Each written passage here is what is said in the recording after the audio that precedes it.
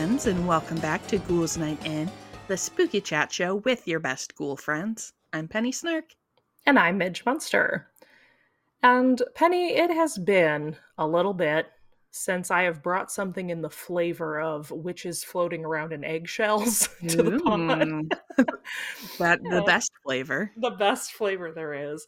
And I recently learned some fun factoids from my friend Anne about a very interesting practice in Finnish folklore, and was immediately fascinated by it, knew I wanted to bring this tidbit to the pod. So today I want to dabble in a little bit of folk magic and talk about frog burials. Okay. Do you have any back knowledge on this weird little? Not. I didn't either, and I was just giddy when Anne told me about that. I thought it was fascinating. So shout out to her for always bringing me weird stuff to talk about. So in the late 19th century, there was restoration happening on two Eastern Finnish churches. And during that time, they found a multitude of miniature coffins containing the remains of frogs under the floorboards of said churches. Super normal. Super casual thing to find. And when I say multitudes, I mean like 20 to 30 coffins. That's a lot of tiny coffins. Yeah, it wasn't like, oh, we found two frogs, which is still an insane number. Two would have been plenty. Still an unexpected number, but still not what you think you're going to find. So one of the earliest known findings of this was reported by, and I'm just going to say out front here, there's a lot of language in this episode, and I will do my best to pronounce things to the best of my abilities. But the earliest known finding was reported by a newspaper called Savo Karjala in 1895. Oh, wow. Right. And the paper reported that 26 wooden miniature coffins had been found during the renovation work under the choir floor of the Kuopio Cathedral. And they believed that the coffins had been pushed into the space through ventilation hatches using like a long pole to push them under the floor. So at the time that they found and uncovered the coffins, some of them were still relatively new based on the state of the frog remains. So then 1901, they find 5 more coffins. And the paper, once again, reported it, guessing that by the number of increase in the coffins, that they were still being added and being added yearly, because it had been about 5 years and there were 5 additional coffins. So they were confused, obviously. Sure.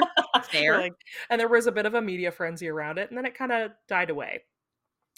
2 of the coffins, though, were kept by the National Museum of Finland in Helsinki, and another by the Kuopio Museum.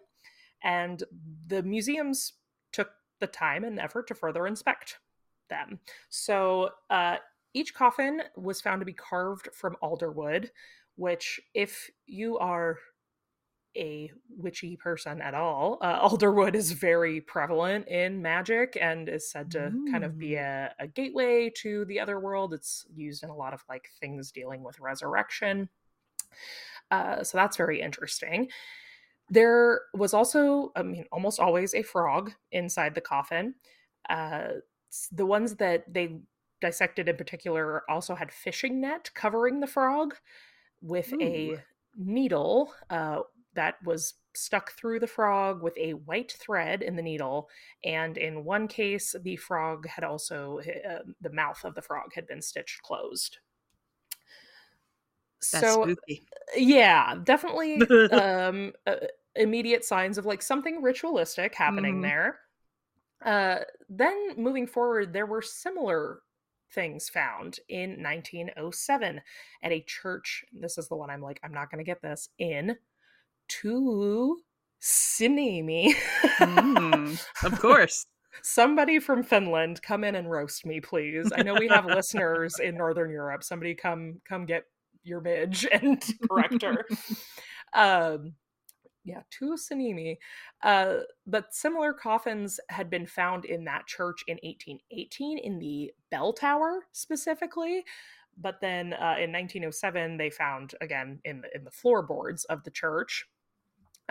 These coffins also contained bed bugs, animal hair, Mm. and grains that had been placed inside. And they were discovering these even up to the point of the 1930s. And at that point, they were even finding them under the church's stone foundation at this same location. Damn. Yes. So this is where it gets wild, Penny. Oh, now it gets Get wild. this at this point. So at this particular location, all in all, they found upwards of 100 miniature coffins. Jesus. Uh, what? What? And so just from over Yeah. years and years Yeah, for just 100 years. it was my understanding is the practice had been kind of just secret up to that point, so it had Yeah. been a large collection. Well, I mean, you start running out of secret places to put your frog coffins. People are gonna start finding them, being like, "I Right. gotta look for more of these." Exactly. Well, yeah, and yeah, once one's uncovered, then the frogs are You out got of a whole the frog bag. problem now. You got a whole can of frogs. Uh, so you can't forget about it, you might say. Yeah. Oh, so this has been Dad Jokes with Midge. I say this is a strong dad joke recording day. Yeah, yeah. Other places that they found these coffins include, oh my goodness, Kiet Silvara Church, where they found 4 miniature coffins. That's Um, much more reasonable. yes, No, I'm like, found you don't even have a frog coffin problem if you only got you 4. 4. Wow, you really think you can get in on the frog coffin game? But in this one, there was an interesting adage where there were cat remains found in some, as well as Ew. squirrels, and some even had alderwood puppets that had not Mm. like a puppet, not a. Yeah. It was listed as a puppet in the findings, but I'm assuming it's like a little wood carving of a Yeah. person. Uh, then in Pilavesi Church, which also had alder puppets, bound frogs, and birch bark puppets. Nilesia had more frogs with fishing net as well as textiles. Heinvezi had 3 miniature coffins with frogs with fishing nets. And then lastly, Turku Cathedral had several different textiles as well as bats. Bats. Yay! Hey. Miniature coffins with bats. That's pretty cool. Are these places like all over Finland, or was it in like a specific region? Do you It's know? pretty well consolidated to one region. All right. If you can actually find I the would say that's probably a spoiler for. no, but you can find the map of the church's locations, and most of them are kind of grouped in this one distinct chunk of Finland. And then there is one, I believe, that was in South Sweden. That's Okay. kind of a one-off, interesting place where they had not been found that southern previously. So definitely, we can assume possibly that this is very regionally specific. However, we'll get into a little bit more of that here in a minute. Mm-hmm. So, what is the purpose of the tiny frog What burials? is? But why? But who is phone? And all of the variations on this, like we said, they're finding the frogs with or different animals with multitudes of different things inside, but they're all variations on a folk ritual that had different intended purposes. But the majority of the recorded lore about this is about counter magic. Mm-hmm. So basically, with the intention to reflect evil intentions back at somebody who is sending you malintent. Yeah. Uh, I it's a am rubber, deflection. you are glue of Yes, magic. exactly. So the frog, in most cases, is said to represent a bad witch Mm-hmm. who is then buried in the custom-built coffin and hidden specifically in a Christian church or churchyard. And it may seem strange, that a folk magic ritual would require a Christian burial, because that was also my first Yeah. question. I was like, why are these in Christian churches? But I guess this was believed to be the way to like invoke the amount of otherworldly power needed to make the Oh. ritual impactful. So as a whole, we're finding them in churches. There were a smaller number of recorded versions of this ritual that were done with what we can assume was the intent to inflict harm on other people. It's similar to the counter magic one, but the burial might include an item from a person that you were trying to inflict harm upon. In those rituals, you it was about 70% frogs. But we're, but we're also looking at, again, squirrels, bats, and fish, specifically pike, Mm. used in those. So for all of these like other animals, they all get Mhm. like their own like custom coffin that's their Yeah. size, right? Okay. Tiny coffins. I couldn't find anything specifically about like the cats and squirrels, so I don't know if they were like like remains. Yeah, that's good. Um I was kind of like, I was like, cat's not gonna fit in a frog right. coffin. Was Right. not a whole Well, cat. So I wasn't right. sure if it had its own coffin. Because I mean, presumably, I mean, I don't know. Presumably, you're making coffins to order for this Oh, you sure ritual. are. You So sure you would just make and we're a gonna sweet cat sized one. we're gonna go through the whole order of how you do this. Heck yes. Uh, but some believe that this particular thing was about spoiling your neighbor's fields. So specifically, when you're inflicting harm, there were times where grains were found in the mouth of the frog. So you would Mm. take grain from your competitor's field and put it in the frog's mouth, and then I'm presuming these are the situations where the frog's mouth was sewn shut, to Hmm. keep it in there. I found varying degrees of like frog buried alive versus frog has Dead been frog, maimed in yeah. some way. Um, but it kind of seems like some of these things were being buried alive, which is pretty dark. Um, but who am I to say? I don't. I've never had my crops damaged, so It's true. I don't know what I would do if someone was coming after my crops in 1895.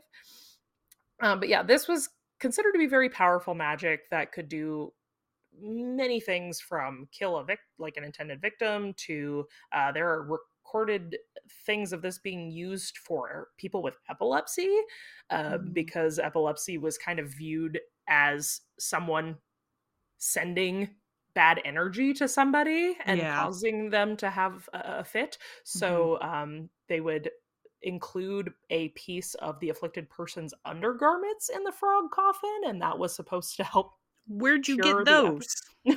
well, from the person. They were Oh, right, okay. That's I thought okay, sorry. My brain was, like, from the person who was sending the bad magic, and I was like, penny raid. that's a whole heist, like, you have this person who hates you, and now you have to steal their underwear for your frog magic? Okay, yes, from the person who is sick, that's fair, The you probably have afflicted. easy access to Yes. those. Yes. Yeah, in assuming they are probably also partaking in the ritual to get rid of their affliction. Yes. Not a frog coffin panty raid. Now that's an episode Oh, title. there it is. Ding ding. Uh, so here we have one written example from the mid 1800s that actually lays out the parameters of this ritual. So it states that here's where your question comes in, Penny. Hmm, That before the coffin is built, the frog must be found and yeah, caught with mittens or something covering the hands. So you can't touch the frog with your bare don't touch hands. the frog. If the coffin is made before the frog has been caught, what will happen is no frog will be found at all. Oh, don't So count your chickens before they hatch. don't count Don't your frogs don't before they're count mittened. don't build Yeah. your don't build your coffins before you got a frog. Yeah, so you're not supposed to build the coffin. So yes, it is literally being custom built for the Good. frog in question. Um, It is also stated in this that the frog should specifically be of a reddish color, and I found that in several iterations of this research, that apparently the red frog was the thing. Hmm, I don't know what that has to do with it, but good on you. there you go. So yes, the coffin then, once you get your frog, coffin's supposed to be made of a single growing alder. It should be trough shaped, and the lid should have 9 holes along the mid ridge and should be made from the same tree, and also 8 wooden nails made from the same wood. Um, the red frog, which has not been touched with bare hands, No. is then put on its back in the coffin with its hind legs bound in red thread. Then the lid is put on, and see, this is where I'm like, is the frog alive? Because I'm Yeah. assuming they're binding it so it doesn't move. Um, but then you put the lid on, put the 8 nails in the coffin, and then one coffin nail, like one. It says one coffin nail, so I'm assuming that's a metal nail. That is driven into the 3rd hole, counted from the head, which coincides with the heart of the frog. Mm. So there you have a frog coffin. There you go. In this particular usage, the writer was using this to counteract the cows would not come back to pasture. Like they Okay. weren't coming home at night, so it was like counter magic for what he believed was somebody keeping his cows away from his pasture. So in this situation, he also pulled hair off of each cow and then put them in a rag, which was closed with red thread, and took the frog coffin, the cow hair pouch, and 3 sharp tools with unknown makers. Mm. You know how All you right. have those. And carried them, circling the cow shed twice clockwise and once counterclockwise, reciting a spell. And that's how you keep your cows at home. There you go. Seems like a lot of work for It cows, but does. so that's the gist of the building part of this. But it is widely believed that due to the large number of these coffins that were found specifically with bits of fishing net inside of them, that this ritual was most frequently performed by fishermen to steal the luck of the catch Oh. from a more successful fisherman, or to protect their boats and equipment from being sabotaged. So there are a wide we'll say it casts a wide net of the ways that people were using this ritual. Yeah. But what I think is really interesting in particular about this is that this is a time and a culture where, I just find folk magic fascinating because most people were practicing in everyday life. This wasn't like reserved for Yeah. witches or people who identified as witches. There's a woman named Dr. Sonia Hucantavio, who is I was like, pop off queen, the leading expert in frog coffin burial. Hell yeah, she is. But I read her journal, her like scientific Her paper. paper about this, which you can find online. You can just look it up, her like academic paper on this. It's very interesting, actually. Like it's substantial. It's about 25 pages of work, but it's really interesting, and she delves really deeply into all this. But she makes a point in that to say that like magic was used in all kinds of ways to ensure luck for farming, fishing, hunting, livelihood, healing the sick, avoiding misfortune. So she says that everyone in the community was at least somewhat skilled in magic, and everyone knew that it was being practiced. Which, like, I don't know. Where did it go? No. Where bring back magic in communities. But she also does make a point to say, however, there was a line in the sand. There was a belief that good fortune or luck was limited to each person. Thus, one could not increase one's own luck without taking it from another. Ah. So in the ways that this was practiced, it was like approved for you to protect your own share of luck against evil witches, Mm-hmm. but it was like a big no-no to try to steal someone else's luck. Yeah, that's how you So, become an evil witch, is right. by So coveting others' luck. these fishermen though that are there's a lot of all I'm saying is there's a lot of fishnets in frog coffins. Mm-hmm. So what were y'all doing? Y'all doing? Seems like people were stealing luck. So while counter magic is definitely not specific to Finnish culture, we see a lot of similar types of things like this throughout history. Like, I mean, witch bottles come to mind Mm-hmm. specifically. Like, lots of those have popped up over the years, which is a similar situation. It's a deflecting evil magic thing. There were also small lead coffins found in Athens from around 400 BC that were a similar practice, but there were like four of those found where Yeah. so what's really interesting here is just the sheer amount of these that were found. And in her paper, Dr. Sonia hypothesizes that there must have been some type of event in this regional area that really affected the fishing around the Yeah. time, and that was the major source of livelihood.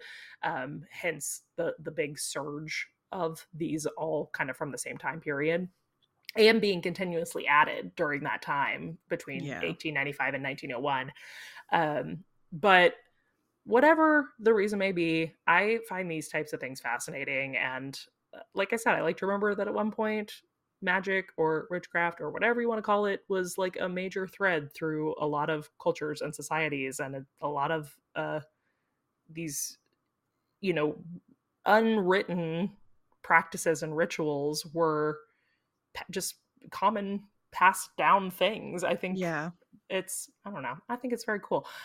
I don't think it's cool to hurt live frogs. Don't do that. Yes. But it's very interesting, and it's something strange and weird that Yeah. I Super was very cool. excited to learn more about. So if you are a listener who happens to be from Finland or Sweden or any of the areas where some of these have been found, and you're familiar with this, especially because, like I said, some of these went to museums and were part of like roving, what am I trying to say? Exhibits. There we go. Yeah. So if you've had the opportunity to see one of these coffins in a museum, be sure to let us know. I always love to hear about your own personal knowledge or experience with the topics we chat about here. Yes, always. Yeah.